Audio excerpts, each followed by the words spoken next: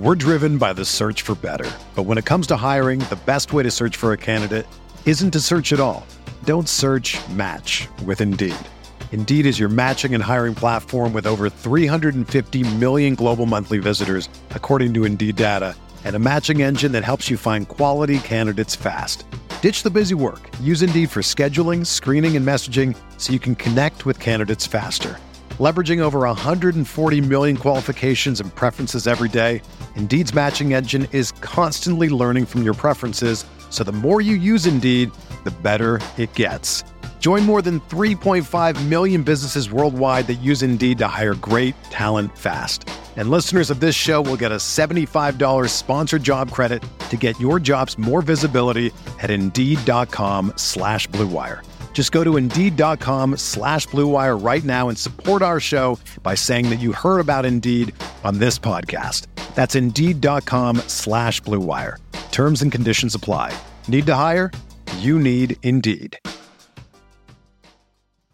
We're about halfway there. We're just saying that he's off to a nice start. Why does it have to be all or nothing all the time? Like, what am I doing? I'm doing it for the show. Field of 68 till I die. This is the Field of 68 After Dark show, the only place that you need to be for college hoops every single night.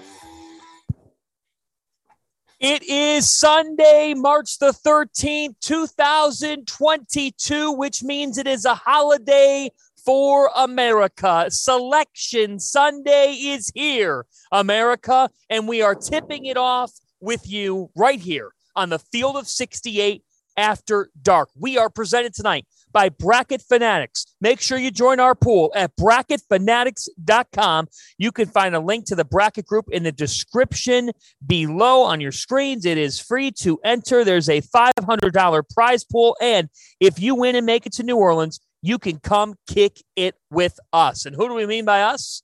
Rob Douster, Terrence Oglesby. I'm John Fanta. Our crew is locked and loaded for complete Selection Sunday coverage. We are coming to you live on Sirius XM Channel 84 from the Barclays Center in Brooklyn, where Enter Sandman was blasting about an hour ago. Rob Douster, the Virginia Tech Hokies are going dancing. Mike Young's Hokies beat Duke. All-time coaching performance tonight. All-time coaching performance from Mike Young. Every single thing that Duke wanted to do offensively, he had an answer for it. Anytime that they stopped something that he was doing defensively, they had a fix. They had a problem solver. And when it comes down to it, you can come up with all the plans you want in the world. You need someone to make those shots. It's a make or miss game. It's a make or miss league. I know that's a cliche thing to say, but when you got a guy like Hunter Couture out here, I call him. Fanta, you know what I call him? Terrence Oglesby with a goatee. The rifleman, the new rifleman, Rifleman Jr. No, but in all seriousness, in the ACC tournament title game in a Barclays Center, 31 points. He hit 7 threes. He hit 6 in a row in the first half. What more can you ask for? That was incredible all night long. And it seems like you alluded to it, Mike Young. It was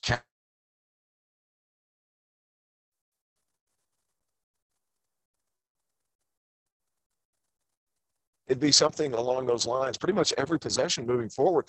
Duke might have played their best game of the year on the first game of the year. I'm not sure there's been a remarkable amount of improvement. There have been guys that have stepped up with some consistency, but it's not a team that has really developed and gotten better at any one particular thing. If anything, teams have figured them out from a defensive standpoint because of the ability to pull Mark Williams away from the basket. And Theo John isn't that same kind of guy or rim protector that's needed.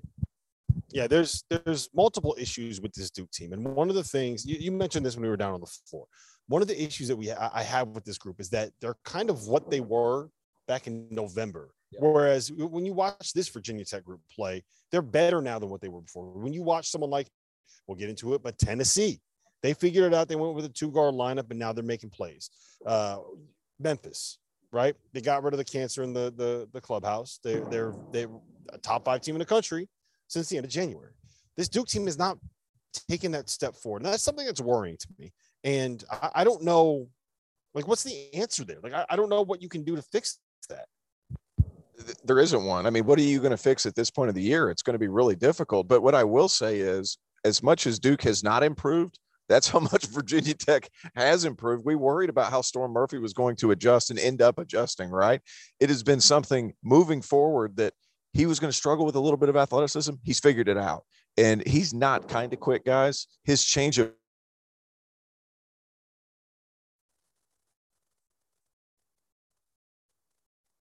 he's not 6'1", but man, his change of pace, how smart he is with the ball in his hands, getting rid of it, attacking downhill. Some of these step backs, pro level moves. Yeah, and the other big thing about him is his vision and his creativity with the ball and his ability to pass. And he had one pass in the second half where he's coming to the left, and it's the end of a shot clock, right? And he's got the ball in his left hand, and he I don't know how he saw someone cutting, but he just picks it up and he's not even looking, and it's like a dart like this. He had probably about a half a second to be able to get the ball where he needed to get to. It was an unbelievable pass, unbelievable performance for Virginia Tech.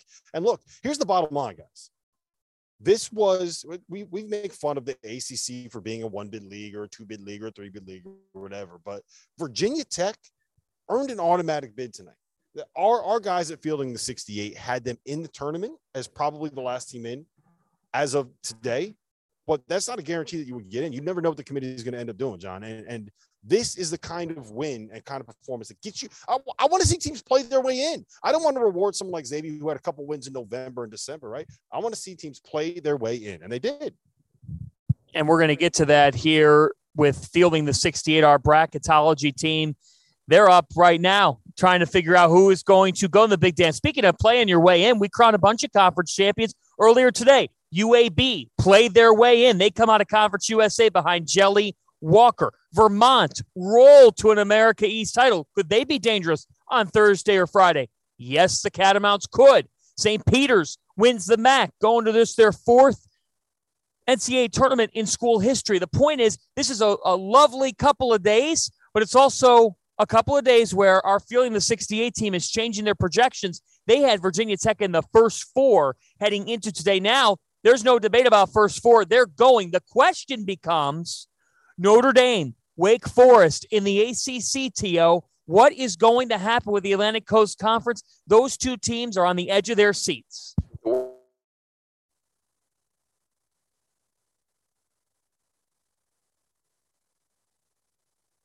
What, a quad 3 or quad 4 loss going into the tournament? I know they say that the last 10 games, like they've mattered in the past, are significant. It's not supposed to be like that, but the committee, they're human. They see how teams are playing. We could talk about a little bit of that with Xavier as well. The committee sees these things. Wake Forest didn't show up on day 2 of the tournament. It's going to be interesting to see, because moving forward,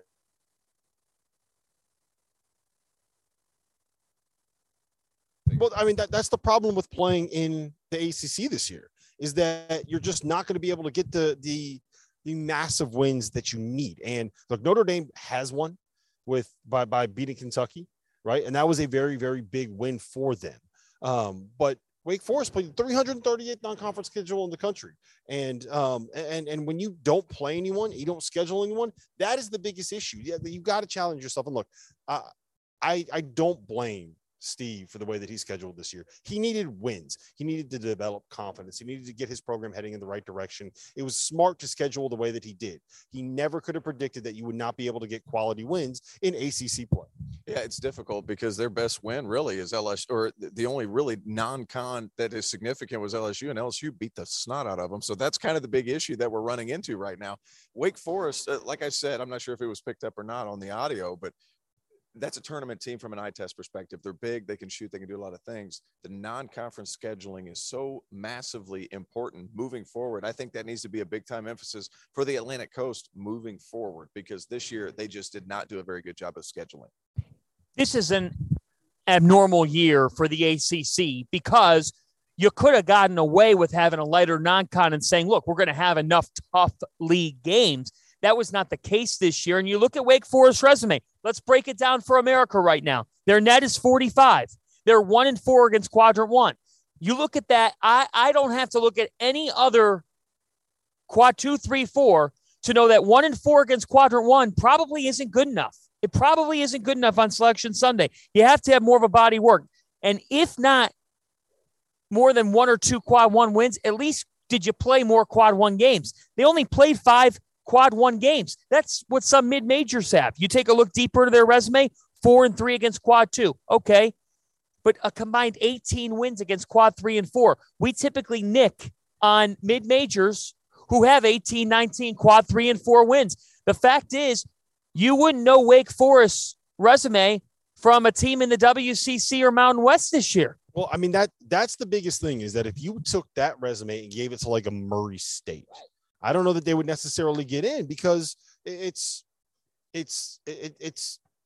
problem is the ACC conference schedule, and we've beaten this over the head, and it's something I'm sure ACC fans are tired of. Like, we just had an unbelievable game here, and they don't want us telling them how much your league sucks, right? But the league was not good enough, and you weren't able to amass the quality wins that you needed. And the other problem is that if you look around the country, there are other teams that did things to play their way in, like a Virginia Tech. The spot that they took might be Wake Forest spot. It might be Notre Dame spot. Texas A&M. They're in the tournament. They're dancing, guys. They're in. It doesn't matter what happens tomorrow. Texas A&M is in. So it's late in the season, right? You need to be able to do the things you need to do and win the games you need to win. And we see this happen every single year, but you can't, if you're Notre Dame, lose in the first round of the ACC tournament. You can't, if you're Wake Forest, do that. Like that. Those are the things that end up killing you. And just looking at Texas A&M for a moment, folks, you think about what they've done. They have 3 quad 1 wins. They have 9 quadrant 1 losses, but they've played 12 quad 1 games. This goes back to the fact that if you've played quadrant 1 opponents and you've lost, you still end up doing more for your resume than if you don't play them at all. If you play a bunch of quad 3 and quad 4 teams, you're not going to get there's no reward there. There's no reward. So the one thing that I look at with A&M is they're 5-0 against quad 2. So in the games against quality opponents, but not necessarily the highest of caliber, they've taken care of business. They don't have any too bad blemishes. They went on a bad winning streak. I think the point here is, look, what you said, Steve Forbes has done one of the best jobs in college basketball this year. You can both say you understand why Wake Forest scheduled the way they did, and also state that it's not that of an NCAA tournament team from a resume standpoint. Facts are facts. The Demon Deacons are going to get to the NCAA tournament soon. He's got them on the right trajectory, but we got to be fair here when we say they have 1 quad 1 win. They've only played 5 quad 1 games, and that typically is what we criticize the mid-major teams for on Selection Sunday. Well, the big thing too is when you're Texas A&M, you're getting more of those quad 1 opportunities in league. So would you say they were 3-9 in the quad 1? That happens because the SEC had 5 or 6 teams that you were able to gather those wins and those games from, right, Fanta? So it makes it really it makes it hard, especially in the ACC where at Virginia Tech you're having to win. That's a tough place to play. And to kind of defend the ACC for a second.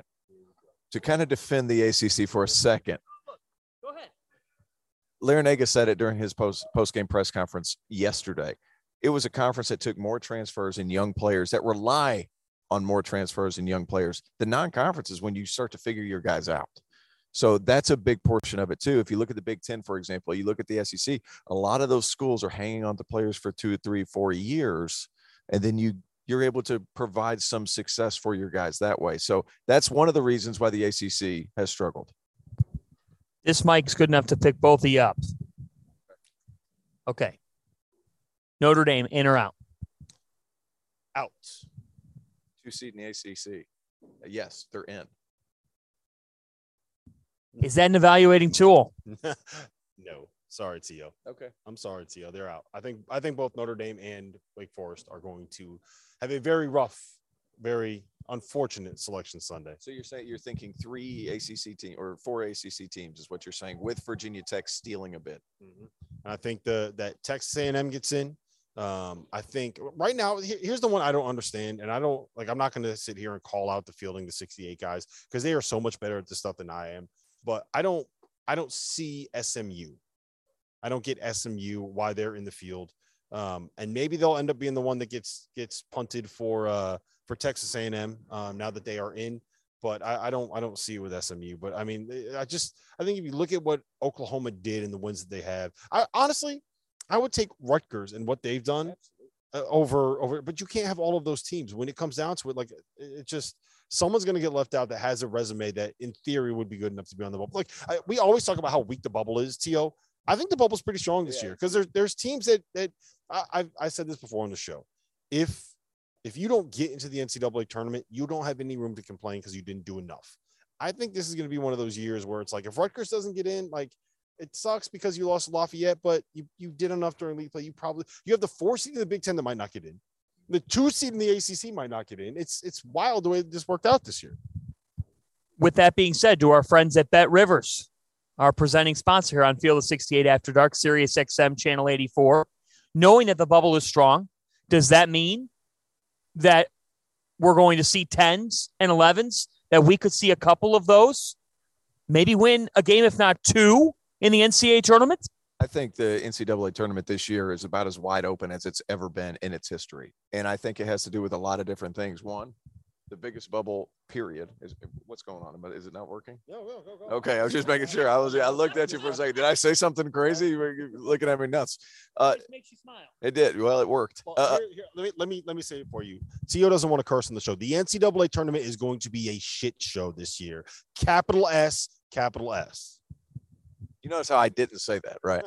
Okay, so here's a big thing. The extra year of eligibility is massive because you have the talent is so much more dispersed this season, right? I think it's going to make for there's more talent throughout the country, whether it be mid majors. You've had a lot of guys transfer from high to mid. Those teams are going to win games. UTC might very well win a game. That Chattanooga team's good, and they've got a bunch of former high major guys there. This is a year where we have 8 teams that could win a national championship. It's going to be more than 8. I mean, really, you're looking at probably 8, 9, 10 teams that if get hot with the right draw, seeding is going to be important. Matchups are going to be even more important. And there's so many good players this year. You know what's going to determine who wins a national title this year? Who has the upsets in their bracket, right? What 3 seed doesn't have to play someone that's higher than a 5 seed before they get to the Final Four? I honestly think that's what's going to end up being. Like, how well is your draw? How well is your matchup? Who do you end up playing? Okay, T.O.'s right. As always, T.O. is right. Before we break, rapid fire here on a scale of 1 to 10, 10 being the most concerned, where are you on the Duke meter? 8, because really, how much have they gotten better? That's the biggest question. I would say a 6.5. I don't think that I would have them. For a while, I had them in the same conversation as Gonzaga and Arizona when it comes to being a national title contender. I think they're more kind of in that Villanova range where it's like, yeah, I could talk myself into it, but they also have some issues as well.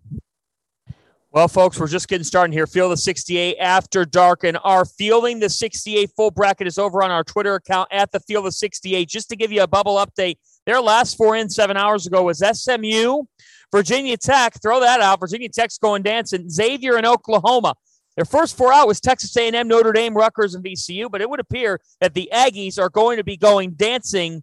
So add Texas A&M into that last 4 in here potentially. We'll get to the SEC championship game as well as the Big 12, the Big East, and a wild one in the Pac-12. That's still to come. This is the Field of 68 After Dark, Sirius XM, Channel 84.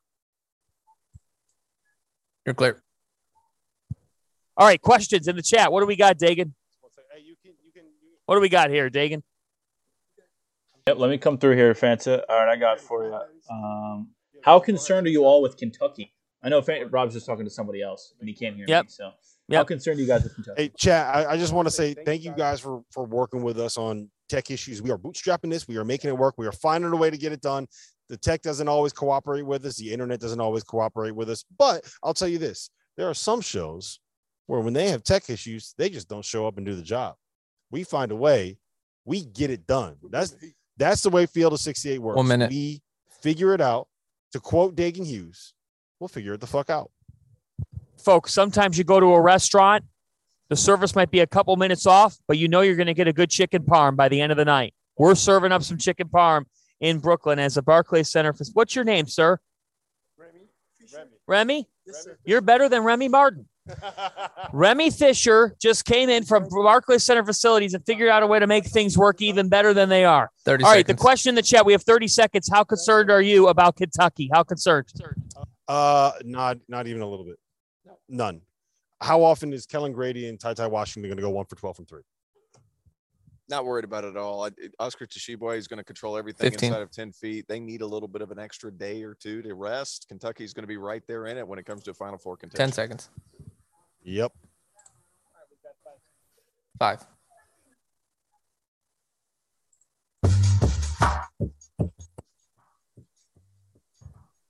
Deep into the morning of Selection Sunday, we go. Happy Selection Sunday, college basketball fans. John Fanta, Rob Douster, Terrence Oglesby, here from the Barclays Center in Brooklyn. The Virginia Tech Hokies are the ACC tournament champions, but there were other champions crowned today. Automatic bids to the NCAA tournament given out.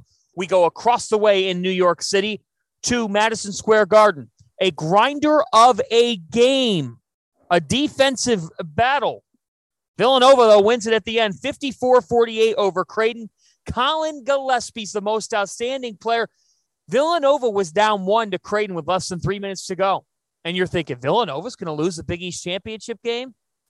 Gillespie hits 2 threes in your eye hole to win it. It's Villanova's 5th Big East tournament title since 2015. Your thoughts? It's Villanova. They're a machine. Like, what do you expect? This is what they do. They're not real people. Here's my thing on Villanova, right? Is they are so good at what they do that they are going to make sure that they are in every game. And they're going to be close enough where at the end of the day, they have Colin Gillespie.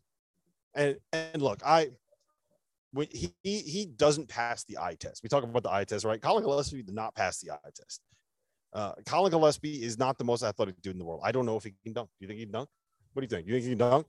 I am willing to bet that John Fanta has a better vertical than Colin Gillespie. Can Colin Gillespie in a full suit grab net? I don't think that he can in a full suit grab net.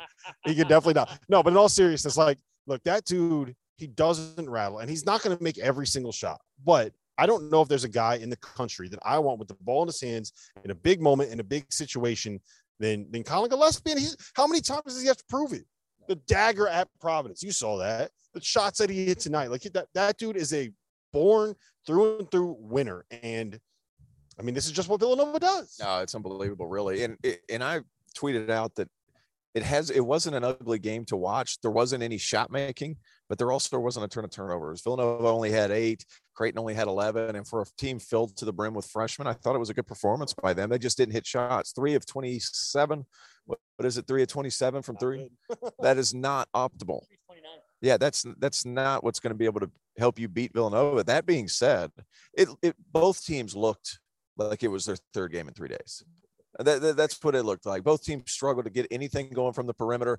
Kalkbrenner, though, was terrific. I mean, that guy is as good as advertised. I thought he did some nice things out on the perimeter defensively to really help them out.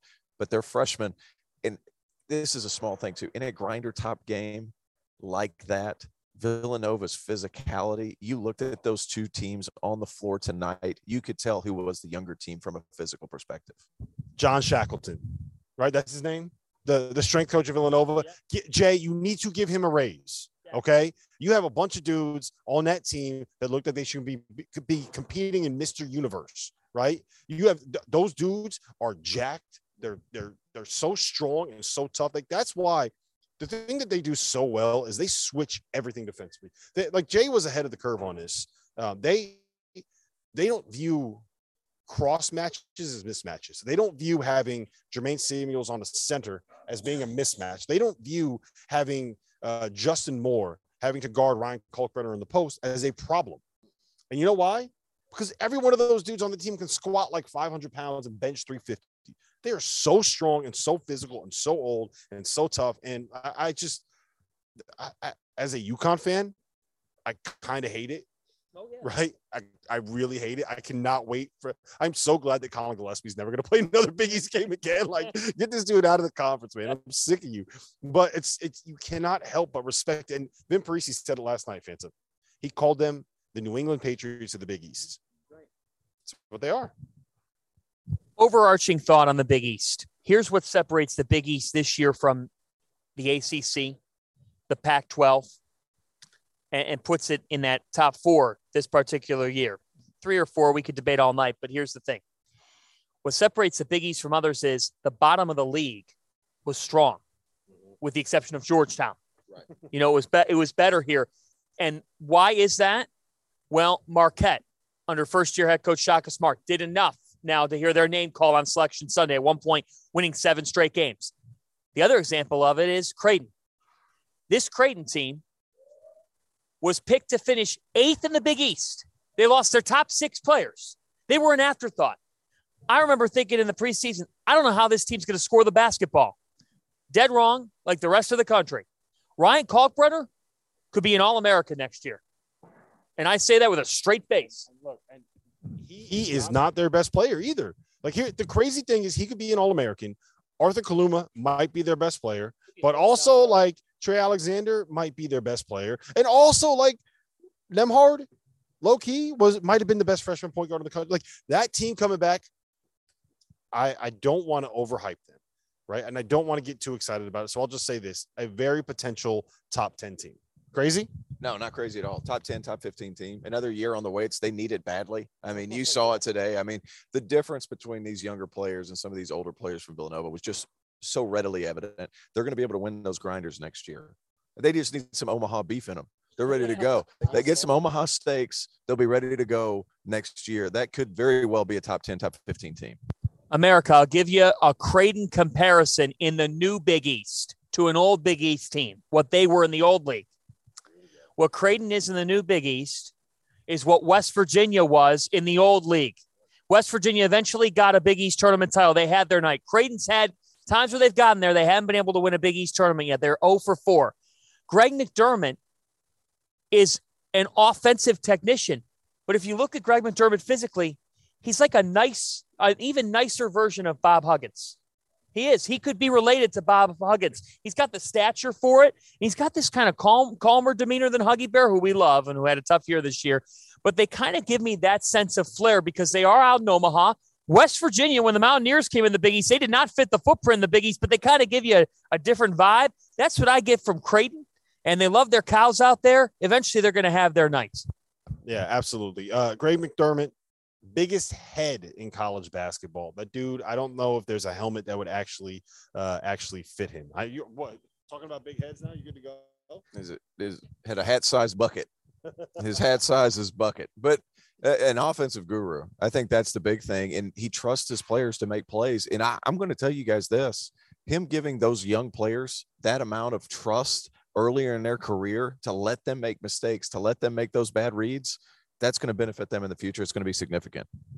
This is Field of 68 After Dark, Sirius XM, Channel 84. John Fanta, Rob Douster, Terrence Oglesby. We are presented by Bet Rivers. We are presented also by Bracket Fanatics. More to come on that. Happy Selection Sunday, everybody. Let's turn to the Big 12. In the Big 12, Kansas 74, Texas Tech 65. Rob Douster, did you learn anything in the Big 12 championship game that maybe you didn't know before it? And what do you take about these two teams heading into March Madness? So the biggest thing for me was that David McCormick had a big game and Remy Martin played well, right? Like, I think that Remy, he was never going to be a great fit at Kansas, and it did not help that he's been banged up and he can't really stay healthy, right? But having that guy that can just be a different weapon, like the one thing that they lack, we talked about this last night, and the reason why I picked Texas Tech to win this game is because Kansas doesn't have a guy that can break you down and go win something one-on-one by themselves, right? David McCormick is effective when you can scheme stuff for him, where he catches a ball, he gets really tall, he turns around and he scores, right? Oshai Agbaji, first team All-American from my book, Big 12 Player of the Year, I think unquestionably. First round pick, going to play in the NBA. Great athlete, great shooter. You need to scheme stuff for him. He's not a guy that's going to go out and make his own play. Christian Brown.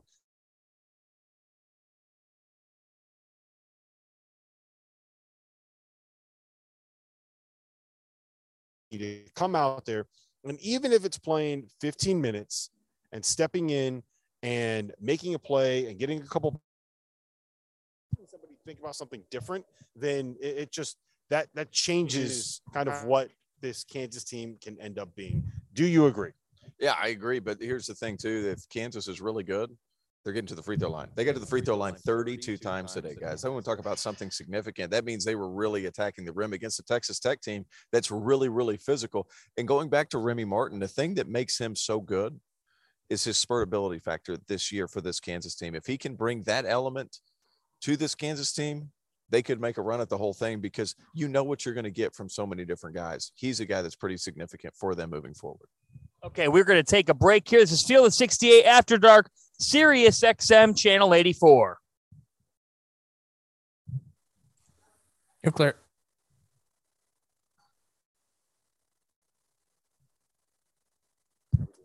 What do we got, Dagan? Dagan, does this mic work right now? Yes, it does. Okay. Yes, it does. And I'll just keep going with it. And if it falls out again, just Fanta stick a mic in my face. Yes. That's fine. We can do that. He's on it. He was on it. He was ready to go. What do we got in the chat? Yes, let me go back and see here. Doster. I don't know why I just said Doster. This is for everybody. If you had to pick right now, bet your house on it, who's winning it all? After what you've seen. If you had to pick right now, bet your house on it, Rob. Who's winning it all? I mean, Gonzaga's got to be the team you pick, right? I think that they're the best team in the country. I think at this point right now, today, with after a loss even, I think Kentucky with that extra day, I think I would put my money down on. Kentucky, huh? Correct. I thought it's between Arizona and Kentucky until Gonzaga does it. Until 30 Gonzaga seconds. does it, I'm not picking them. let me say this. There is no team in the country this year that I would put my house down on. I don't think that there is a I don't think that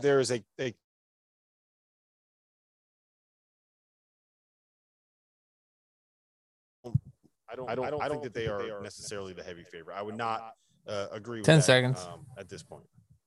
Yeah, I mean, it's hard to go against Gonzaga, but if I had to, I'd probably go Kentucky. 5. After then, I'm probably There going you to go. get snake bitten by this, but I'm buying.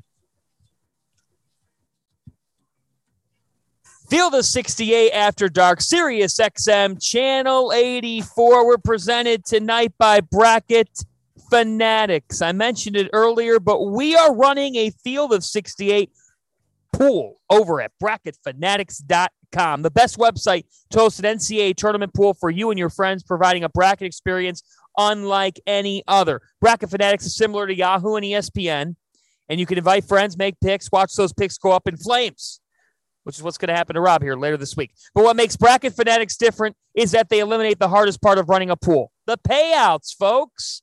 Everyone that joins your pool must pay an entry on the site. Even you, Carter Elliott. Once the NCAA tournament ends, Bracket Fanatics handles the payouts for you based on whatever parameters you set. You don't have to worry about chasing down Jeff Goodman to make sure he paid his buy-in. That's a really good thing, America. And you can make side bets all tournament long because who doesn't love a good side bet? Your bracket may have been busted, but you can make it all back with once Larry from accounting gets a little too overconfident. So head on over to bracketfanatics.com and join the Field of 68's bracket group. It's free to enter, guys. Join it. And make sure you host your pool on Bracket Fanatics for the absolute best March Madness experience. Sign up today, and winners, you're going to hang out with us in New Orleans. What is better than that? The road to New Orleans has started. Fanta earlier. So if you want to come hang out with us, I promise you that is something that is going to be a good time at the very least. What do we got next? You're the host. Yeah, let's keep going here on what was a championship Saturday. Arizona beats UCLA for the Pac-12 title. Ben Mathurin goes for 27 points. Now, no surprise to see Ben Mathurin do that. But the question is, the Wildcats are Pac-12 champions. Number 1 seed. We got a question in the chat. Do they deserve the number 1 overall seed over Gonzaga? I have a shaking head of no. Do you believe, and where's your belief in the idea of Arizona as a national champion after the Pac-12 tournament win? I think that they very much deserve to be a number 1 seed. I think that they're locked in. They're probably the 2nd overall seed, I would say. So that means they're going to San Antonio, which is not going to be a bad place for them to end up. Their chance to win a national title is going to be determined by whether or not Kirk Kriisa comes back healthy, right? I know Dalen Terry was great tonight. I know that you see Kerr's tweet.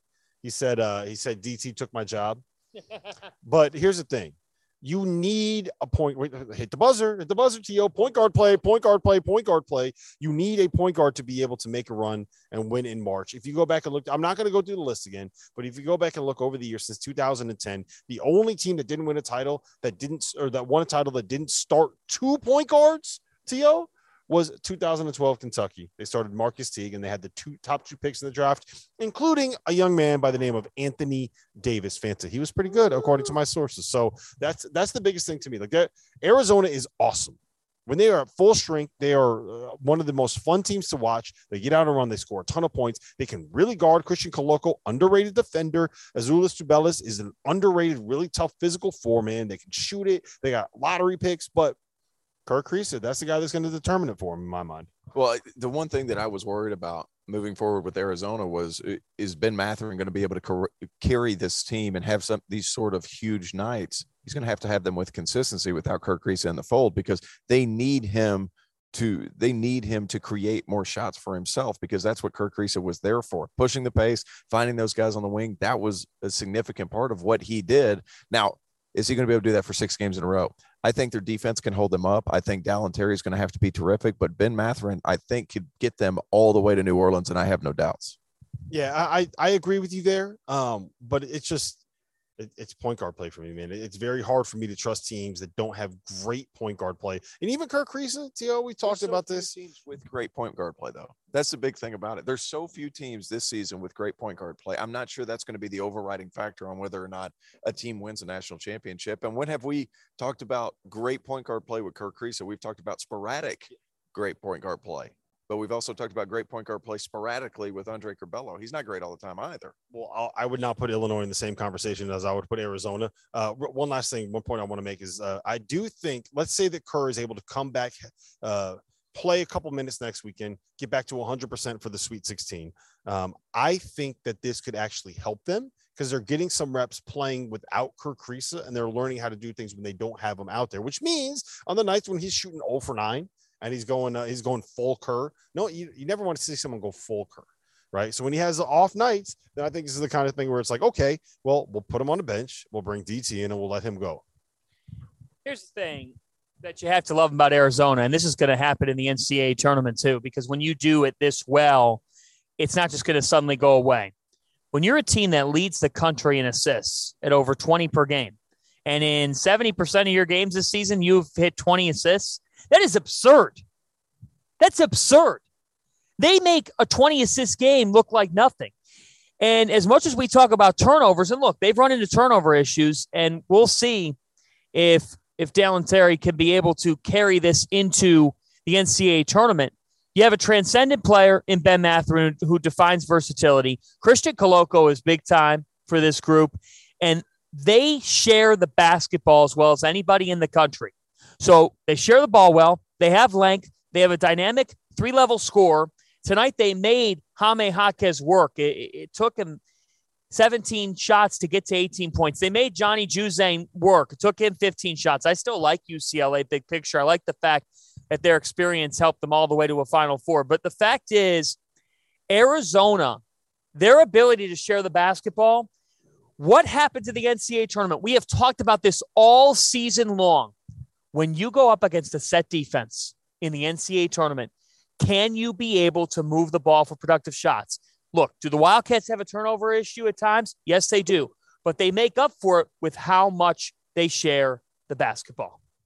Yeah, I agree with you there. And the bottom line is this. Their ceiling, when they play their best, the best Arizona that you get, probably the second best ceiling in college basketball. The first best ceiling in college basketball played tonight, and we didn't see their ceiling.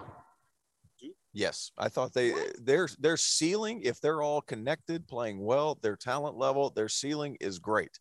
They're not going to get to their ceiling because they haven't improved, and it's not the player's fault. Did you guys hear that? Not the player's fault. What am I missing? Is that a huge? Is it? It's not. No, it's not the player's fault. They just haven't. What are they doing differently than what they did at the very first game of the season? They're not doing anything different now. Other teams are starting to figure out what Duke does. Pull Mark Williams away from the basket. He's not sliding very well right now. That's a big thing. But Duke's ceiling is better than anybody's in the country. They're not going to hit their ceiling because they're not able to. No. Athleticism is an issue with Drew Timme. I'm just throwing that out there. The only thing that I would say to that is without the middleman. We're going, guys. This is what we do. We fight through. We roll with the punches. We fight through the tech issues. It's fitting that we're in Brooklyn because all we need is one mic. That's it. You guys don't get that reference. No, you don't. Hopefully, people listening will get that reference. But yeah, look, I just think that when Arizona plays their best, they can beat anybody in college basketball. I think the same thing can be said with Duke. I think the same thing can be said with Gonzaga, and I think that's why this tournament is going to be so much fun. How many teams can beat anybody on any given night? You're right. It could happen a ton in this tournament, and it is anybody's ball game. All right, let's go in the SEC. Arizona, one more point. Okay. One more point. Pass the mic. Yeah, then we're moving to the SEC. Azuolas Tubelis can score on his own. Ben Mathurin can score on his own. Those are two high-level guys that can score on their own. That's a big portion of it, too. I'm staying right with you because you can hear me on that microphone. Terrence Oglesby, Texas A&M, Tennessee. Who's winning later today? Man, that's a tough one, but how well is Buzz Williams playing, and how well are Tennessee's guards playing? Well, no, his team playing. How well are the Aggies playing, being coached by Buzz Williams? He's got his kind of guy in there. I've called it. They've kind of snuck under the radar all season long, and they just continue to be good, and they play so stinking hard. Tyrese Radford, Henry Coleman, those were perfect additions for what Buzz likes to do. That Aggies team is tough as nails, but I said Tennessee's top-end talent last night. I kind of worried about it a little bit. Kennedy Chandler and Zakai Ziegler today were terrific. If their guards play well, they're going to get some offensive scoring pop. I don't know that they have it with a ton of consistency, but their defense is going to be able to hold them up against some teams. If they have a couple of good games, or a couple of good offensive games later in the tournament, you could see Tennessee definitely make it to New Orleans. Yeah, and the one thing I will say about them is that they are different now than they were at the start of the season. They're playing those two guards together much more. They're playing Plavsic. You're the guy that knows all those Eastern European names. What's his name? Plavsic. Euros Plavsic. They're playing him a lot more at the 5. Your boy Fulke's, he hasn't, since he got sick, he hasn't come back and been the same guy. So they've made the adjustments. They've kind of changed what they wanted to do. They're making shots a little bit more, which is kind of fair to say. And I'll tell you guys this. Since on January 15th, they lost to Kentucky by roughly 643 points. I don't know what the exact final score was. I'm not really a math guy, not a numbers guy. But they lost by a lot. They got run out of Rupp Arena. Since then, they've been the number 3 team in college basketball, according to our friend over at barttorvik.com. The T score or the T rank, T score, the T rank, whatever it is. That's the whatever his metric, whatever Torvik's metric is called. I can't remember what it's called, but the T score is. No, I don't. I don't want to know. Yeah. Field of 68 after dark. It never fails to disappoint. No, but the larger point is that Tennessee found a way that works to play by changing things that didn't work for them, right? And you got to get credit. Like Rick Barnes gets a lot of heat for I don't know, not being able to coach or running the ball out. A lot of people said that when those people are idiots. Towards the end of his career at Texas, right? But what he's been able to do with this Tennessee program turning around, and this season to me is the perfect example of that. He's playing 2 guards. He's starting 2 guards that are freshmen that are under 5'11". They've been a top 5 team in the country since the middle of January. How about the emergence of 2 big men for Tennessee too? Euros Plavsic. You like that, didn't you? Great pronunciation. You like that one? Got a little Eastern European on you right there. I got a little bit. But Brandon Huntley Hatfield started for them tonight, played 22 minutes. He's somebody that's developed some level of consistency. That guy's supposed to be a high school junior. He is uber talented from the Middle Tennessee area, right outside of Nashville, can really score it, has some potential. I think he can do more next year than he did this season. I think it's going to be interesting to see if he sticks around, and I hope he does, because he's going to be one of these kids. He's a 5-star kid that's going to go to these workouts, and he's going to play well, and he's going to get people intrigued. Between him and Jonas Adu, the future of Tennessee's front court is dangerous, and Rick Barnes is a perfect guy for it. I don't want to hear none of this. He can't coach. Texas is a hard job, and it's been a hard job for multiple people. Don't judge that. Don't judge a person's ability to coach on your job at Texas. I'll give you a name to watch out for, too, with Tennessee, folks. Josiah Jordan James. 6'6" junior, has averaged right around 15 points per game over the last 4. And that to me is the thing. You said that Rick Barnes made an adjustment. Earlier in the season, on this very show, we talked about the fact that we weren't sure about Tennessee and how much synergy there was for them on the offensive end of the floor. I think as the season's gone along, they found a way to develop more scoring options through the course of the game. And that's a testament to Rick Barnes, because with a young backcourt, that's not easy to do. I know you're the host tonight, Fana. I'm going to pivot here. I want to talk about a different team in the state of Tennessee. I want to talk about the Memphis Tigers. Oh, boy. Right? I got a stat for you guys. Buckle up. Put on your seatbelts. Shade's about to come out. On January 27th, that was the last game that Imani Bates played for Memphis. According to my good friend over at Torvik, at that point in time, I got to meet Torvik. At that point in time, Memphis was ranked number 74 in the country, according to his metrics, which is efficiency-based, kind of similar to KenPom, right? But the reason the reason I like it is you can break it up into time periods to see how good teams have been over certain periods of time. Since January 28th, the day after Imani Bates played his last game for the Memphis Tigers, Memphis has been the number 2 team in college basketball. They've been top 10 in both offensive efficiency and defensive efficiency. They've figured out a way to get Landers Nolley playing as a go-to scorer. They got DeAndre Williams back, and they got him healthy, which has been a huge thing for them, right? He is the X factor for them. Jalen Duren is playing some of the best basketball in the country. He is a monster. They've embraced this identity that they're going to be a team that plays defense, that wins on that end of the floor. They're bought in. Like, to me, that's the most important thing. And we talk about culture all the time, right? How much do we talk about with Villanova, with Baylor? We talk about culture. They're bought in. That culture is good now. That culture, and look, I'm going to give it to you. I see you reaching for the mic. Listen, last thing I want to say, we dragged Penny. I dragged Penny. We were like, I don't know if he's cut out for this. I don't know if he's going to be able to get it done. I don't know if he's going to find a way. I don't know if he's right. He did it. He did it. Coach of the year in the AAC. He's got to be.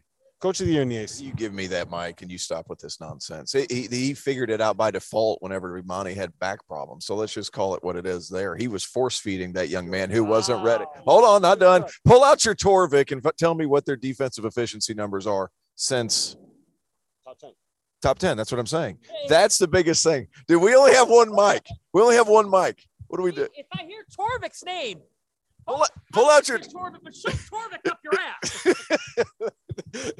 Pull out your Torvik. Pull out your Torvik and tell me what they are defensively since Imani Bates. That's where the biggest thing is, because what's happened with Memphis too is defensively they're so much better because they're overwhelming athletically with their size and everything like that, so they can get out and run early offense. They turn their defense into offense. That's improving their numbers that way too. That defense is what Penny's calling card has been since he became coach at Memphis. Now their offense is producing a little more. Oh, yeah. The point is, right now in the month of March, Douster's Torvik is hard. And ours is soft. And to be honest, once the bracket comes out tomorrow, your Torvik better be hard too, America. After this, we go around the country a little bit more and we give you some selection Sunday predictions. This is Field of 68 After Dark at Sirius XM Channel 84.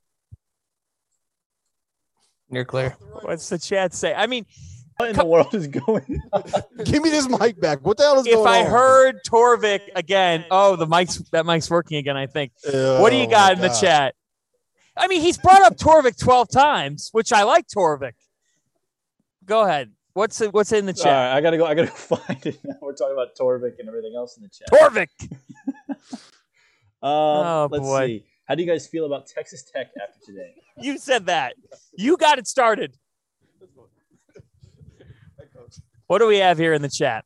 How do you guys feel about Texas Tech after today's performance? Great question. We were going to discuss this on the show, so our fans are good. How do you feel about Texas Tech after today? I feel exactly the same as I did before. About Texas Tech? I loved it. Oh. About Texas? I mean, look. I got Texas A&M. Texas Tech. No, yeah. So the thing about Texas Tech is they don't have great point guard play, but they're going to guard their ass off. And on the nights when they're making some shots, they're gonna win some games, right? Yeah. And losing to Kansas in Kansas City in the Big 12 title game, like, am I supposed to change my mind on that? They were actually good offensively. Well, they couldn't get the free throw line. They didn't get the free throw line. I mean, Kansas shot 32 free throws. That's a pretty significant difference. What is it? 25 of 32 from the line, 6 of 13 15 from the line for Texas Tech. They guarded. They are overly physical, but keep in mind they held Kansas to 23% from three, 43% from the field. If they keep them off the line, they don't play so physical. That's kind of a given. Go ahead.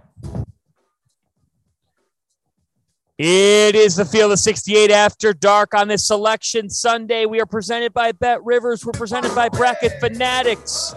I'm John Fanta. He's Rob Douster. He's Terrence Oglesby, and we roll on here on the Field of 68. Hey, let's talk Big Ten. Guys, perhaps the game of the day. Indiana and Iowa was an absolutely outstanding watch. Watched it from the hotel room in Manhattan before going over to the Garden. I couldn't believe what I saw. Indiana goes up in this game by 7 late. I did not stop with their offensive execution. How about Jordan Bohannon? How about Keegan Murray? And how about Fran McCaffrey's offense? When they needed buckets, they found a way to space and get those shots off and make those shots. And Jordan Bohannon banks in a shot that will live on in Big Ten lore forever. What a win for the Iowa Hawkeyes. Yeah, and I want to make a point about Keegan Murray and the way that Fran McCaffrey uses him. And he understands the talent that he has in Keegan Murray. Like you want to, at some point, you just kind of want to give the ball to your best player and say, go make a play, go win us a game. And that's what Fran did tonight with Keegan Murray. It's what he's been doing the entire season. Like, look, Iowa, I think we've talked about this, fan, and you've made this point before. They're one of the more slept-on teams in college basketball. No one gives them enough credit. I don't think anyone gives Keegan Murray enough credit. And I think I've gotten to the point where I might consider taking Keegan Murray over someone like a Paolo Banchero. You watch the way that he plays, you watch the way that he shoots, you look at the things that he can do defensively. He's longer, he's not as physical, but he's more athletic. His game, I think, translates more to the NBA level than Paolo Banchero's does. Because Paolo is a physical, overpower you kind of guy, doesn't really have a left hand, and maybe that is just a byproduct, a byproduct of Coach K not doing what makes Paolo be his best, ISO him in the mid post, let him go to work.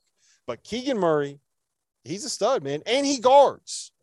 He projects as a much better role player than Paolo Banchero.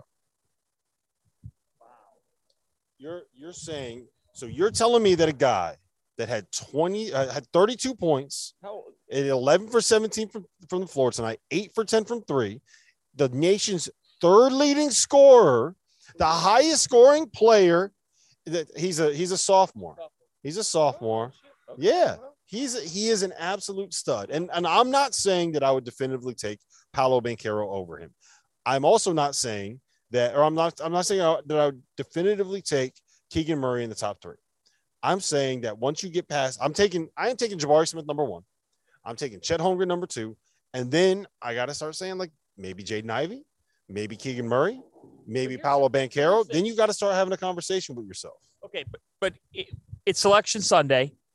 And one of the things that we've often talked about is when certain networks always talk about mock draft. I like the mock draft, but I like a bracket more. It's Selection Sunday. How far can Iowa go? Realistically, how far can the Iowa Hawkeyes go in the NCAA tournament? Because when I've asked you guys, when we've talked about it on our pod, Douster, T.O., and Fanta, we're coming up on Monday with a new episode. ETF podcast, pull out your Torvik. That was awesome. What we've talked about, we've been like, oh, Illinois, oh, Purdue. Then Purdue, we cooled down. Then we went Wisconsin. Like, should we consider the way that Iowa's playing right now in that class of maybe going the deepest out of the Big Ten teams or no? So I'm gonna let T.O. take this in a second, but I will just say they are really, really dangerous. I think that we should view Purdue and Iowa in the same vein. Teams that can get picked off in the first weekend, maybe even in the first round, teams that can also make a Final Four if they're playing at their peak on the offensive end of the floor, because they can't really guard. Yeah, there's something to be said for that. And so if you want to continue to talk about point guard play button, I don't know where it's at, but if it were here, we would hit it. Point guard play, Jordan Bohannon, he's my age, guys. I mean, he is going to be ready to go. And he has been in every situation possible. I mean, what is he, 24 years old? He's been at Iowa for the longest. They know where he's – yeah, he's been there. He's been there almost as long as Colin Gillespie's been at Nova. But it might be longer. But it's a team that has somebody to rely on. You have an elite scorer in Keegan Murray. Are they a Final Four team? I hesitate to say so, because Keegan Murray, for them to beat an Indiana team that's playing well, had to go for 31 and 8 for 10 from 3. If he's on, they have a chance to beat anybody. 6 games in a row, it's hard. It's hard. Yeah, I don't know if they can win a national title. I can see a Final Four. I can talk myself into them getting to a Final Four at some point. We want to let you all know in the chat to hit the like button. Hit that like button on Selection Sunday. We promise that you'll reap the benefits here. Field of 68 After Dark, Sirius XM. Hey, we earned that like tonight, chat. We earned that like tonight. Channel 84. Rob Doster, Terrence Oglesby, John Fancy here with you. We are from the Barclays Center in Brooklyn. This has been quite an experience for you, being in New York City, seeing all of New York. I know this city like the back of my hand. This is no issue whatsoever. And here's the big thing, too. Brother Norlander and Rob Doster both had to rely on me to get through this city. So to Matt Norlander, if you're listening, you're welcome. And to Mr. Doster, who I thought I was supposed to be the tourist. Turns out he's the tourist. And he likes New York pizza better than Connecticut pizza anyway. So it's kind of wild how it's gone since the beginning. Oh, interesting. Okay, we got a couple minutes left on the show. And I do want to talk about overall thoughts here on Selection Sunday. Here's who we want to congratulate. UAB, Jelly Walker, they win Conference USA. Montana State is going dancing. Akron wins the Mid-American. We thought the MAC, the Mid-American Conference, that MAC, could have a team that maybe surprises somebody on Thursday or Friday. Texas Southern, Boise State. What a Goodman, Texas. Point guard play, St. Peter's, Norfolk State, Vermont. They're all going dancing here. We found that out today. Of those teams that I just listed, I don't know, Catamounts, I'm not sure, Boise State, Akron. Who could pull off an upset early on in this tournament?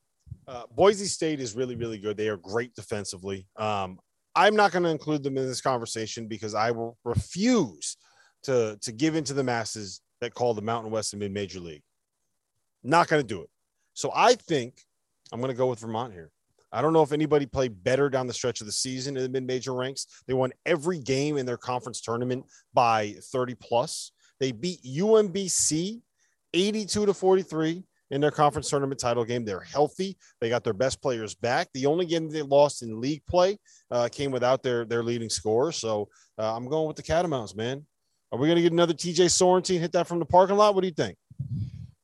I think there's a team that could surprise some people because like UT Chattanooga, who I've said several times, I think can win a game, maybe even 2, because they have Malachi Smith and David Jean-Baptiste, who are both terrific lead guards for that team. And they have Silvio De Sosa, the Kansas transfer, finally got eligible. He's finally allowed to play. They win the SoCon tournament, and they're not just going to win those games. They might just win a game or 2 more. That's an interesting one to watch. But one more team that I think could win a game is UAB and Coach Andy Kennedy.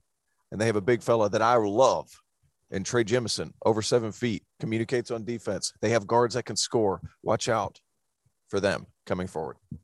Hey. Once upon a time, John Gross led Ohio past Georgetown in the NCAA tournament. Also, once upon a time last year, in fact, Ohio beat Virginia in the first round of the NCAA tournament. I am staying on the Mid-American Conference bandwagon. I'm buying the Akron Zips here to potentially win a game in this NCAA tournament. You think about the MAC, it's a battle-tested league. This is a team that has a kid named Ali. That's one of the best names in college basketball this season. Enrique Freeman leads them tonight. They blow out a good Kent State team in the Mid-American Conference title game. John Gross has NCAA tournament experience. I like that. All right, we have 1 minute here. 1 minute. This is the day of the bracket. This is the day we find out what's going to happen here. Folks, this is what college basketball is about. This is the day where we find out who are those front runners. Who's got the best draw? Where's that slipper going to come from? Who is Cinderella's date this upcoming week? Who's going dancing? And who's being told to go grab some Kool-Aid at that 7th grade prom? Either you're on the floor or you're not. This is Selection Sunday in America. It is a holiday. It is beautiful, and we have you covered on the Field of 68. This has been After Dark. Happy Selection Sunday. And you're clear. We're clear. Thank you, Colonel. Fanta, that was beautiful. Field 68. After Dark Afters. I'll give each one of you the floor to start After Dark Afters. I don't know if it's what you think, like last team. I'm going to ask you this question. Here's what I'm wondering. If you had to predict who the last team in the field is going to be and the first team out of the field is going to be, who is it? Last team in the field, I think. Okay, so I think Texas A&M is in comfortably, right? In regardless. I think SMU is going to get out. I honestly, look, I don't want to go. I feel so dumb going against the fielding the 68 guys because they know their stuff so well. So I don't see it with SMU. I think that we're going to be surprised when Rutgers is left out. I think we're going to see Xavier in, which sucks. And I'm sorry, Xavier fans. You guys lost 10 of your last 14 games.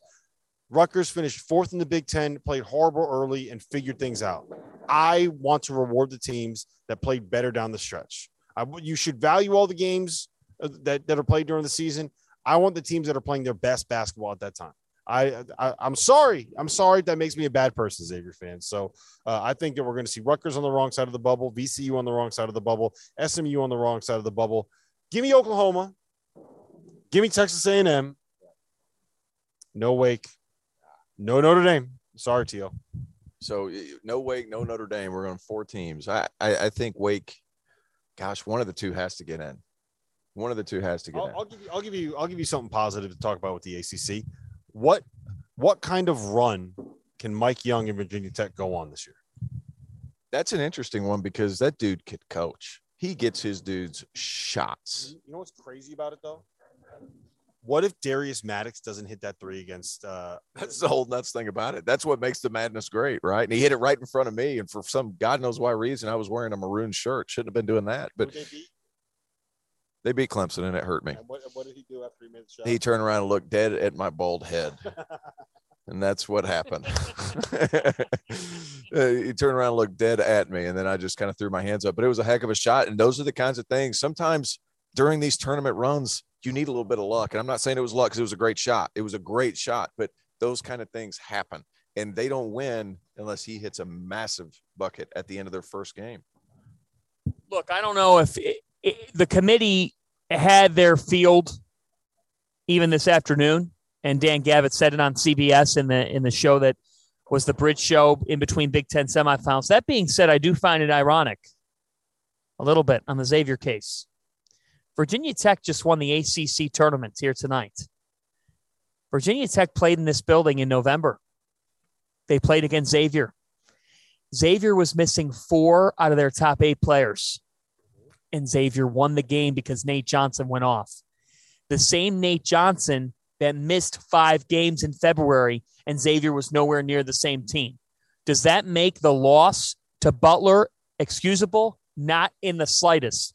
But I could tell you that I've got some information on the Musketeers that based on what the presentation is in the committee room, that is something that the committee was looking at, that they beat Virginia Tech on a neutral floor, missing 4 of their 8 top players. Xavier built up so much capital. This is the flaw in the system. It's a flaw. I'm not saying that we need to look more at the last 10 games of the season. You want the 68 best teams. Yeah, well, is Xavier one of the 68 best teams in the country right now? No, they're not. But I also think that in a sport where, I'm sorry, I know that you're trying to get it, Theo, but I also think that in a sport where, in a sport where in November and December, sometimes it's hard to get the general public's attention, right? College basketball doesn't really become a thing until this time of year. Making sure that those games that happen in November and December matter and are relevant is the way to be able to make them something that the public pays attention to, right? Well, don't put Villanova, UCLA on at 11 o'clock at night. Don't do that. Don't put Gonzaga, Texas on at 10 o'clock at night. Don't bury them on Friday night. There's lots of things that you can do to be able to help out the sport in general. I think one of those things is to make sure that the games that happen early in the season matter. But if you play like dog shit down the stretch of the season, that should be something that comes into account too. Like you shouldn't ignore the fact that Xavier got that win over Virginia Tech. You also shouldn't ignore the fact that Virginia Tech figured it out and Xavier completely collapsed. By the way, for the record, I think Notre Dame's going to get in. Oh, I think so too. I really do. They got winning over Kentucky. They've got some good non-conference wins early in the season. They played well during conference play. I think Notre Dame is going to get in. So and they could win a game too. How many teams have we said they could win a game? They could win 2 games. Every single one that we've talked about today, they could win a game or 2. They could win 2 games. Like, that's the kind of tournament that we're going to have. But kind of going back to Virginia Tech, we talked about them losing early in the season. There was a big adjustment period for a lot of these transfers that come up. I thought Storm Murphy today was sensational. He's finally comfortable. And I've been critical of Virginia Tech's roster. Today they started 3 Wofford guys, a Delaware transfer, and Naheem Aline. That was who they started. They had 4 mid-transfer ups. All right, we got to do it right now because I just got a couple questions people asking. Is Rutgers going to make the NCAA tournament or not? I want them to be in. I think that Rutgers fans are going to be disappointed. I want them to be in. I have no idea. I'm just going to be completely candid. I mean, like, what do you want me to do right now? I'm not the bracketologist. I have no clue what they're going to do. Well, here's the take here. So I think they are deserving of getting in. But I think losing to Lafayette and UMass is going to keep them out of the field of 68. It's very unfortunate, but it's just how it goes. And they didn't win a Big Ten tournament game. And to not beat Iowa, they were up early in the game. And they did not win that game. Iowa was playing red hot. I think the Scarlet Knights are going to be one of the first teams out of this field. I hope that they get in. I think Steve Pikiell's done a really good job. Overall, it's disappointing because they were dribbles away from a Sweet 16 last year, and then we all thought they'd be pretty loaded up this year. I don't see it with the Scarlet Knights. Maybe I'll be dead wrong. We'll see. The weight here is so hard. Hey, here's one thing, Rutgers fans and other fans of teams. If you're Wake Forest, Notre Dame fans, Atlantic 10 championship game later today down in Washington, D.C., you should all be rooting for Davidson, who I think will win this game, but they're playing Richmond. Richmond's out to steal a bid here, and don't forget about Coach Mooney's group. Yeah, that's a big thing. There still is a bid thief left on the table, and I almost had forgotten about that, so thank you for bringing that up. But, I mean, that's kind of what March is about, right? Like, let's be honest. Virginia Tech, probably a bid thief. Right? They are. They were not in the tournament before they made this run. Texas A&M, bid thief. They were not a tournament team before they made this run. They're definitely in now. You know who else was? Indiana, bid thief. You know what they did? They went out and they won the games in March that you needed to win to be able to get in the tournament. You know who did not? Xavier, Rutgers. Strongest bubble in recent memory. Yeah, Wake Forest, Notre Dame. Yeah, I mean, look, it was a fine bubble, but the teams made a play to get in. And here's the wild part about it, right? Like, Indiana has an All-American NBA player at the 5, and they got a guy in Xavier Johnson that just figured it out. Like, that is going to end up being a dangerous team in the tournament. If Xavier Johnson plays the way that he's played over the last 3 weeks. They should have won today. They should have won today. They were up by 7 with about 4 minutes to go. Bohannon showed why he's older than T.O. He couldn't stop hitting shots. I thought Fran McCaffrey showed why today he's one of the better coaches in the country. The stuff they ran late in the game to get their shooters open looks, I was super impressed with Iowa. Yeah, he just needs to pull a John Beeline and hire a guy that can actually coach up a little defense, and then they'd be awesome. Listen, I just want to make sure that we do mention one thing. Tomorrow, Selection Sunday, we are going to be having a 6-hour long live stream breaking down the bracket. We're going live at about 5:40-ish or so, right? We're going to be talking about we have the Fielding 68 guys on. I believe it's going to be Rocco Miller, Lucas Harkins, and I can't remember I think it's Greg Waddell is hosting. They're going to be reacting live to the bracket, telling you who should have been in, who should have been wrong. I will put our guys, Rocco, Lucas, Jonathan Warner, and Andy Bottoms up against any of the bracketologists. I promise you they are better than Joe Lenardi. I love Joe. I love Joey Brackets. Our guys are better at what they do. Then after that, we're going to have Goodman on with the Miller brothers. Then it's going to be me, T.O., and Randolph Childress. Then we have the 3-man weave guys giving you all the bets that you need, all the futures that you're going to need. Then young John Fanta is going to be on with Steve Prohm and Ashton Gibbs and Kevin Sweeney from Sports Illustrated. And we're going to wrap things up with the gentleman from Sleepers Media and the people from All Facts Media. to kind of wrap it up. Some of our young guys that we're giving a platform to that are really good at what they do.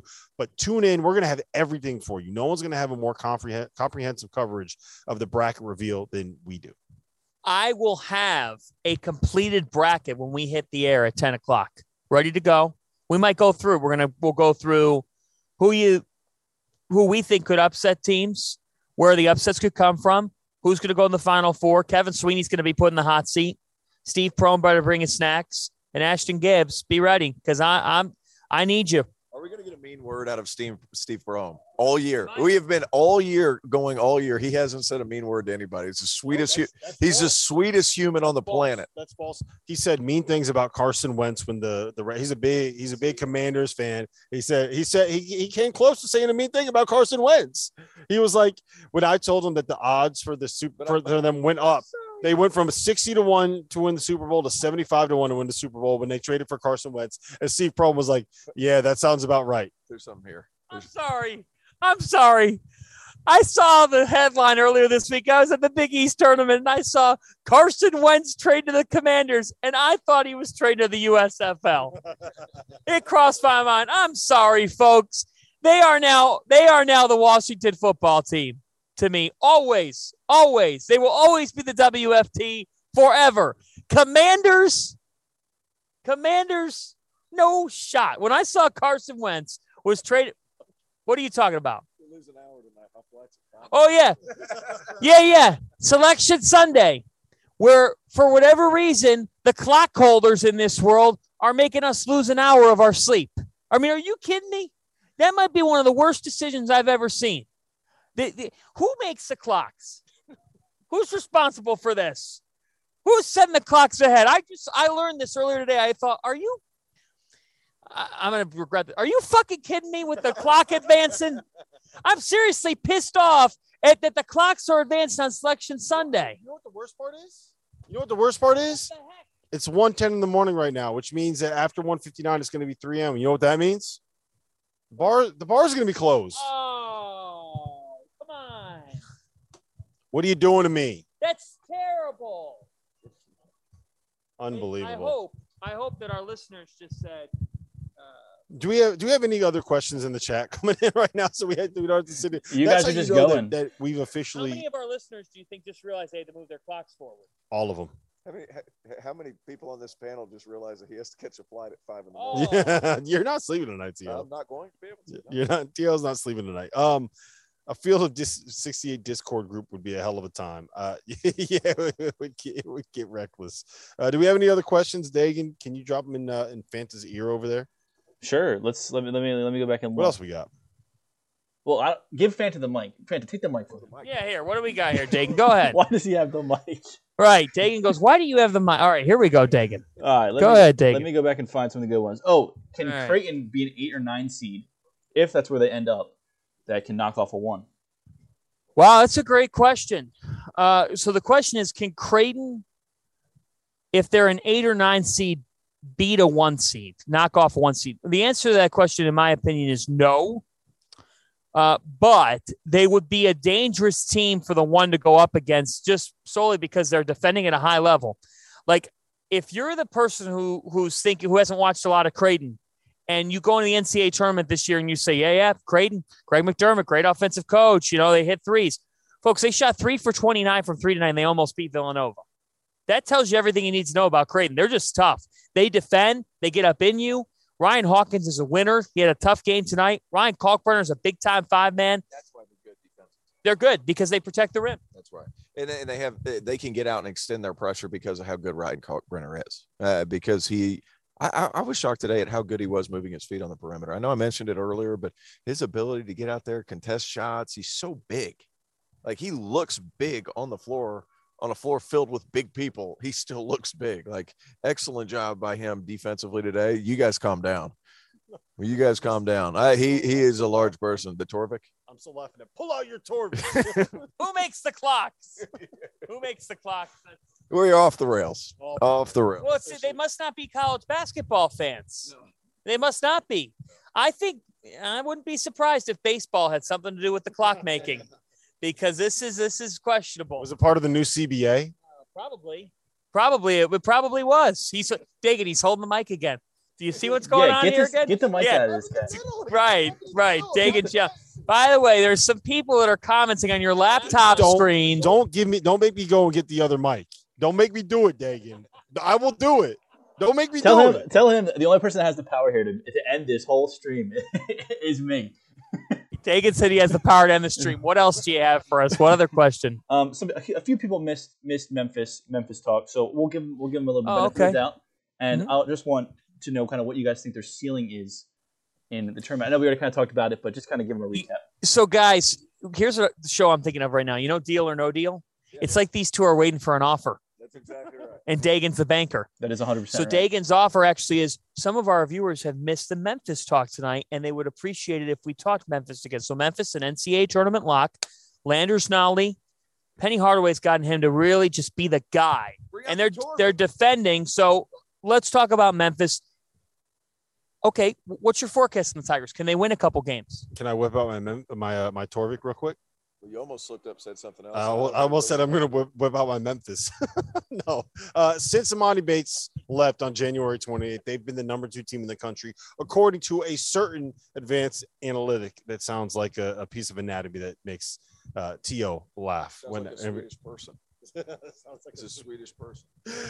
Yeah, I mean, look, Memphis is very, very dangerous. I said it on – I don't remember what show it was. It was on some After Dark. One of the questions that came in was, who is a team that can go from the first 4 to the final 4? And this was back before they beat Houston for the second time. And I said, the mocks had Memphis in the first 4. And I said, Memphis is the team that can make that run because they are defending at a high level. They are bought in. They're playing offense at a high level. They are, like you said, forcing turnovers, getting out in transition. Jalen Duren is bought in. Landers Nolly's making plays. You don't have the infighting on that roster anymore. They are what they thought we were before. I'm getting stuff here from the producer. So we have a question here. Dagan, go ahead. Yes, there's a question here about Will Wade, and I know we kind of talked about Will Wade. We already talked about it earlier. Rob and Jeff did a live stream, but I just Rob and Jeff did a live stream, folks, earlier. Yep. You could catch that, but we have not talked about it on this show. Okay, go ahead. Go ahead. I just want to get your thoughts on the situation. My thoughts on Will Wade. All of you and T.O. Okay. We already heard Doster. So you and T.O. So, okay, they want T.O. and me. All right, so here's my first thought. Here's my first thought on this one. I think my favorite part of the Will Wade thing, and look, on this one, I don't get as emotional over the coach losing his job because he cheated. Okay? Pretty blatantly. I think what's most curious to me is that people were reporting at 1 and 2 o'clock this afternoon that the NCAA's notice of allegations was sent to LSU earlier this week, and it was really bad for Will Wade. Well, I, for one, am absolutely stunned at that. That was shocking to me. Shocking. How in the heck did it take until this paperwork to come in for you to say we probably should move on from our head men's basketball coach? Do you know what else it says? It tells you all you need to know about what schools think of notice of allegations to begin with. LSU didn't think it'd be that bad, which tells you what the system's like a notice of allegations. It took until the notice of allegations to come out for them to fire Will Wade. I want to put some context onto this. That part of the reason why he wasn't fired before was, one, because LSU didn't really want to get rid of him because he was still kind of winning games. But the other part of it was there was legal stuff in there that made it a little bit more difficult than just saying, okay, we're going to fire you. Will Wade has a very, very good, very, very well-paid lawyer. And when he got the new contract, one of the things that was in that contract that said we can fire you with cause, not pay a buyout until if you have a level 1 violation. And to avoid extended legal drama, one of the things that they did was they waited until they had this level 1 violation and they fired him. Now, if you want to put on your tinfoil hat and you want to get conspiracy laden, what you might think is that these notice of allegations came at the same time as the SEC tournament, so that LSU had to play in the SEC tournament and couldn't impose a self self-impose a postseason ban because they've already played in the postseason. They already played in the SEC tournament. But like this was a lot of the reason he's still there is that LSU didn't want to fire him, but a lot of it has to do with lawyers and legal shit and contracts and stuff that was all buttoned up. Lawyers always get paid, man. We picked the wrong damn profession. I would rather be broke than be a lawyer, personally speaking. But here's the thing with Will Wade. The dude still made it out 3 years past all of this stuff and ended up making about $10 million. So good on him with all that stuff. I mean, how much of that money went to his roster? I mean, probably, 5 to 8%. Yeah. So like, who recruited you to Clemson? Shaka. It wasn't Will. It was Shaka. Look, obviously you're going to get in the weeds here and you can get down a dark hole whenever you're coaching. You always want these best players, but here's my thing. I'm just going to say it as plainly as I can. How bad do these allegations have to be for you to get fired from LSU? Right. Who is known for trying to skirt the rules a little bit. And it's no secret with guys. Fired a head football coach. You don't want to do multiple. That's right. Yeah, so it's a lot. I mean, you have to really have messed up in order to make that happen. I know Will. I think Will's a good guy. I think he got caught up. I really do. As a human being, he doesn't follow the rules. As a person that I talk to every day, or not every day, but every so often, he's a nice person to me. So obviously, the guy lost his job, sure, but it is what it is. There's rules that you have to follow those rules. It's kind of it's all a whole bunch of gray matter as far as I'm concerned. It is. And he lost his job because he should have lost his job. Yeah. He cheated. 3 years longer than he should have. Did you watch the scheme? No, he shouldn't be upset about it, which, by the way, I saw some journalists today quoting Christian Dawkins. Please stop going to him for quotes, people. Come on. I mean, it's like going to the MyPillow guy and asking him for his thoughts. Like, are we kidding? He was part of the scandal. Stop asking him for quotes. First of all, I've met Christian Dawkins. He showed up at a couple of workouts whenever I was still playing, and he was the guy that was there, but you didn't really take seriously. And I say that seriously. I don't know. Right from Succession. He's just a guy that was just kind of there. He didn't really get much done. So I think there's some bitterness on his end. Stop taking his word for it. Like, enough is enough. All right. That's enough for the Will Wade talk. I mean, we're not letting this take. I mean, for LSU, this is it's interesting for them, big picture. But look, it's we'll see what happens there. What else? Anything else, Dagan? Or should we do 3 cheers? Yeah, let's cheers it up. I will lose an hour of sleep tonight, so let's get Dagan's gonna lose an hour of sleep, so he wants to do 3 cheers. At least he gets an hour of sleep. Right. At least you get your flight's at what time? 5 a.m. Out of where? Maybe about the time I'm going to bed. So I got to get to Newark. The train's you got to get to Newark. Yeah. Have fun. You'll see some interesting things in Newark, New Jersey at 5 a.m., baby. All right, T.O. I'm telling you, high heels will be out. Hopefully and I might be in them. All right. Yeah, right. Exactly. T.O., 3 cheers. Go. I'm cheering to this weekend. How much fun was it? Goodness me. 2 nights at Madison Square Garden doing shows, 1 night here at the Barclays. Enjoyed it, fellas. Thank you so much. Cheers to the Field of 68. It's going to be a hell of a month. So there's that. My cheers is going out to Robert Jones, the head coach at Norfolk State. He's got the Spartans back into the NCAA tournament. Not an easy job. We never talk about the HBCUs enough on here, so I want to give him a shout out. He's a great dude, has an unbelievable backstory. He came up before he got into coaching. He was booking shows for 50 Cent in Jamaica, Queens, right here in the city that never sleeps. So shout out to Robert Jones. If I had a drink, I would be toasting you right now, sir, my man. Congratulations. Go win a game. Give me a win. Tweeting this out right now because I want to make sure they see it. I am going to 3 cheers. I am going to 3 cheers. I know this is thrilling stuff here, folks, and that's keeping you waiting. To the St. Peter's Peacocks, because St. Peter's is the MAC champion. It is just their 4th NCAA tournament trip in the history of the program, first since 2011. Shaheen Holloway, a New York City kid. He's from Queens. He's a guy who wears it on his sleeve. His players run through a wall for him. And tonight, St. Peter's beating Monmouth, a good Monmouth team, to win the MAC. Casey Ndefo was not on the All-MAC first team, and that is just ridiculous because he was the All-MAC. He was the MAC tournament most outstanding player, and he is a terrific defender, power conference level defender, and a power conference level player. Cheers to St. Peter's. Their operating budget is in the 270s in college basketball, and you're in the MAC. That's the same league with Rick Pitino and Iona. That's the same league as King Rice and Monmouth. Same league as Siena, who spends money on college basketball. St. Peter's is in Jersey City. If you go towards the campus, you cannot walk into that building unless you have some level of toughness. That's Jersey City, folks. It's cold. Okay? Put a jacket on and grind it out. That's Jersey City. It's the way St. Peter's plays, and the Peacocks are MAC champions. And there's a lot of great people in that athletics building, and it starts with the head coach, Shaheen Holloway. He's got good players. Doug Eddert is a name to watch here this week.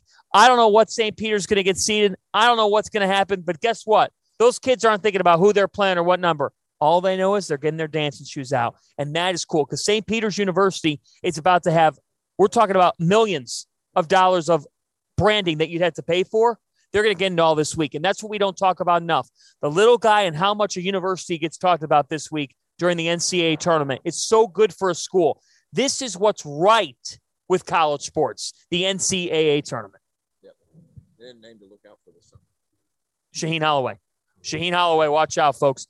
I don't know where he's heading next, but damn, I got some good ideas, and wherever he goes, he's going to win. The guy's always won. He lifted Seton Hall NCAA wins. He's a winner. Congratulations, Shaheen. And to your son, X, who is awesome. That's it for us, right? We're on at 5 Eastern time later today. 5:45. 5:45 Eastern time. So get your dinner at 5. You won't take more than 44 minutes. Join us for 6 consecutive hours of Selection Sunday coverage. Love these guys. Love all of you. Our Field of 68 team is ready. T.O.'s got to catch a flight. Rob Dousters, are you heading back to Jersey? No, I'm heading back to Manhattan. I gotta go to sleep. Right. Gotta get some rest. Right. I'm going to bed as well. So long for now. We will see you in 16 hours for the best night of the Field of 68 coverage this season, and many more to come.